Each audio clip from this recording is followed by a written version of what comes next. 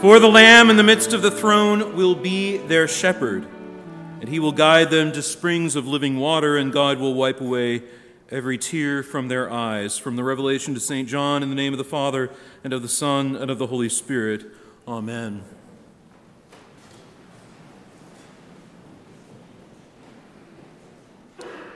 It has been said of medieval cathedrals that they proclaim the gospel in stone.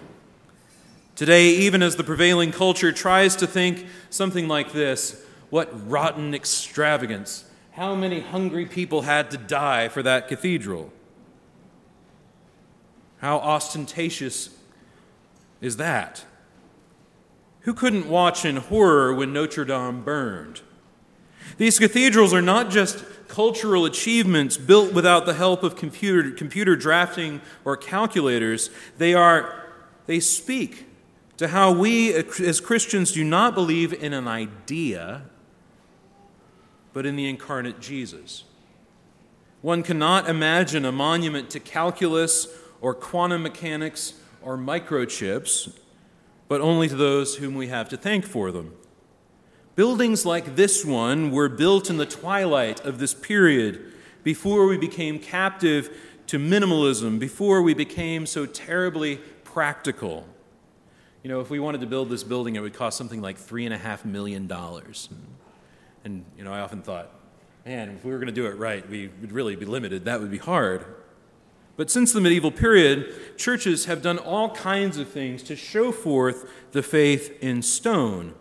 And traditionally, they have opted for stone and octagonal baptismal fonts. You'll notice that we have done the same thing here at Christ Church. The baptismal font, though round, has 8 unique faces, 4 angels and 4 crosses. There was a time when just about everyone knew the significance of this octagonal shape, but this has since been lost. Many of you were baptized in immersion baptistries. Some of you were baptized in rivers or pools. And at Christ Church, for most of our history, baptisms were administered in a Rubbermaid trough that I bought at Tractor Supply Company. But I will always remember what our bishop said on the day that he consecrated that stone font. He said, it sends all the right signals about baptism, what we believe about it. Many people come in and ask, what Gothic church did you pull this from? And, of course, it's brand new. And there are many good features, but the one I want to focus on today is that it is 8-sided, octagonal. And no, it's not a stop sign. The church fathers spoke eloquently about the 8th day, an unending day of new creation. It had taken 6 days to create the world, and on the 7th day God rested. On an eschatological 8th day, all of creation would enter into this eternal Sabbath. This was not only an image of the new creation, but an apology for why Christians worship on Sundays. We worship on both the first day and the 8th day, the 8th day being the day of resurrection. We Christians end the week in the beginning, and we begin it in the end. We worship Jesus Christ, who is the Alpha and the Omega. Secondly, the fathers noted that in the book of Genesis, Noah and his sons and their wives numbered how many people? 8. They first made reference to 1 Peter 3, where Peter draws a connection between the salvation of Noah from the flood and the waters of baptism. He says 8 persons were brought safely through water. Baptism, which corresponds to this, now saves you, not as a removal of dirt from the body, but as an appeal to God for a good conscience through the resurrection of Jesus Christ. Paul teaches that to be baptized is to be baptized into the death and resurrection of Christ, to put on Christ, being made a member of his body and his covenant family. This is prefigured by the saving of Noah and his family through the ark of salvation for them. We actually make reference to this in our baptismal liturgy. In a few moments, Father Jonathan will say, Almighty and everlasting Father, in your great mercy you saved Noah and his family in the ark from the destruction of the flood, prefiguring the sacrament of holy baptism. Lastly, octagonal baptismal fonts recall us to the 8 Beatitudes. In fact, a friend of mine used to say, Proper steeples are octagonal too, because they show the blessing of the Beatitudes upon the people of God, the saints. The understanding is this, that the blessed life, the saintly life, is a gift of the Holy Spirit. It is a gift of God's grace, made evident in poverty of spirit, in holy mourning, in meekness, in hunger and thirst for righteousness, in mercy, in purity of heart, and in peacemaking. These gifts are poured out upon the baptized by the gift of the Holy Spirit, who always works to bring about spiritual fruit in the life of the Christian. So the ancient church understood that baptism is about entering into an everlasting covenant kingdom through being joined bodily to the death and resurrection of the Lord Jesus, washed and forgiven of sin, being made members of Christ, and being indwelt by the Holy Spirit. No one in the ancient church could have possibly imagined that anyone would ever say something like, well, it is just a symbol.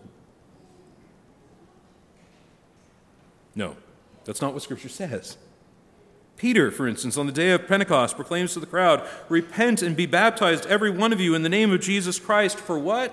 For the forgiveness of sins. And you shall receive the gift of the Holy Spirit.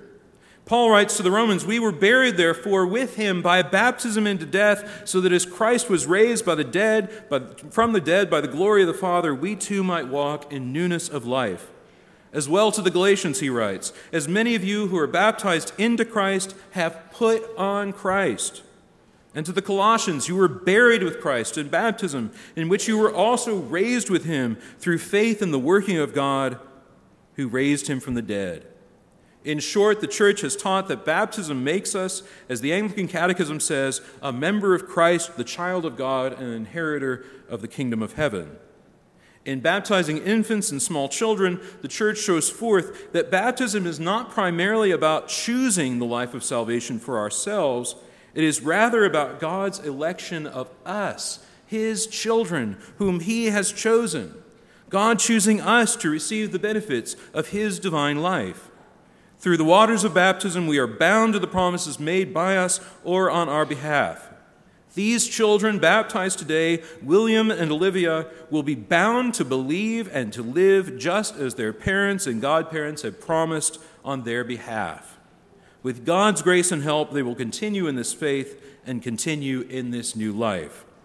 Of course, all of us have the capacity to walk away from baptism. God does not obliterate free will with the waters of baptism, not at all, but rather grants us the grace necessary to freely choose as he commands, to live the life of faith.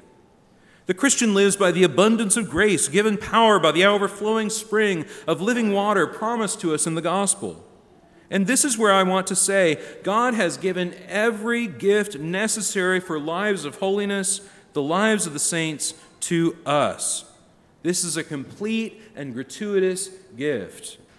And I want to say as well, this does not do away with the need for an active and living faith at all. In fact, it should reinforce it for you, how necessary that is. To be a saint does not mean to be one who has exercised extreme willpower in living a holy life.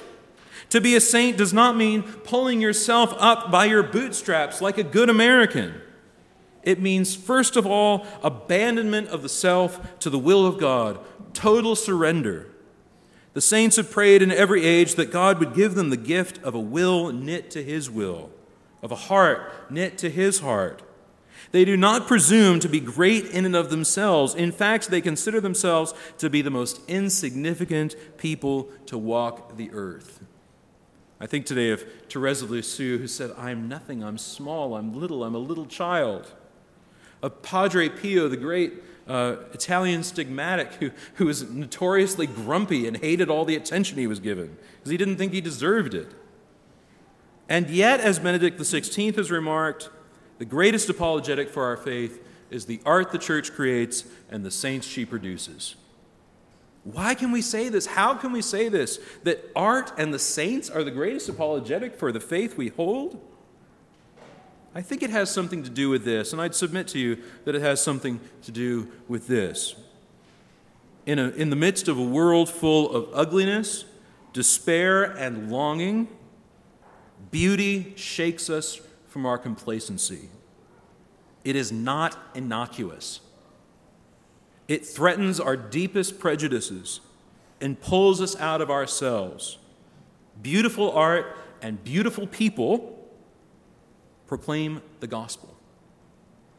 And it is a shame that we no longer build cathedrals that proclaim the gospel in stone. It is an even greater shame that the church's answer to the greatest ills in our society is often something between trite moralisms and political agendas. No, the greatest thing we can do is make saints. In fact, if you ask me, what are we going to do about this problem you read about in the newspaper? Say, be a saint. What are we going to do about this? Be a saint. The saints are not innocuous at all. In fact, they're quite dangerous. They're dangerous because they are the mortal enemies of lukewarmness and mediocrity. The saints take away every excuse, every good reason we give for avoiding holiness. They are proof that great holiness is available to every Christian. How do we know this? Because every saint started off exactly where you are now, sitting in a pew, hearing a sermon, witnessing a baptism, kneeling at a rail to receive communion. Every single saint sat where you are now. The saints show us that we are not bereft of grace. In fact, it is quite the opposite. We have more grace than we could shake a stick at, more than we can ask for or imagine, as the collect says. All the gifts are there. We have everything we need. In fact, one of the things we should remember on All Saints' Day is that every gift any saint has ever had belongs to us truly. For we are one body, and the gifts of the Spirit, as Paul says, are given for the common good. To each is given the manifestation of the Spirit for the common good. So you might look across the pew at someone who sings beautifully and say, my, she has a beautiful voice. I wish I had a voice like that. Guess what? You do. You might say, she has a beautiful family. I wish I had a family like that. Guess what? You do. She has a beautiful life. Guess what? It's yours. She has a beautiful faith. Guess what? It's yours. We saw in images on the screen just a while ago the martyrs of Libya killed on the beaches by ISIS. They're not distant from us. They are our brothers and sisters. In fact, they gather with us this very morning. The saints in every age expose the uncomfortable truth. The reason, even now, that you are not a saint is that you truly don't want to be. They tell us clearly, you have no one to blame but yourself. And yet, how do you become holy? Has anybody figured it out? How do you become holy? You can't. The power's not in you. You don't have it. And that's the paradox at the heart of the Christian life and the life of the saints. It's exactly as Jesus says it is. Whoever does not receive the kingdom of God like a child cannot enter it. Note what Jesus doesn't say. Whoever does not grab hold of the kingdom of God like a child shall not enter it. He doesn't say whoever works hard enough to receive the kingdom of God like a child cannot enter it. He says whoever does not receive the kingdom of God like a child cannot enter it. And what do little children do when they want something? I'm thinking of an 18-month-old toddler, a little. What do? We know how it is. This is when parents say, use your words. Say they're in the kitchen and they're looking up at the refrigerator and they know there's milk in there and they just look up at you with their arms up in the air and they go, ah!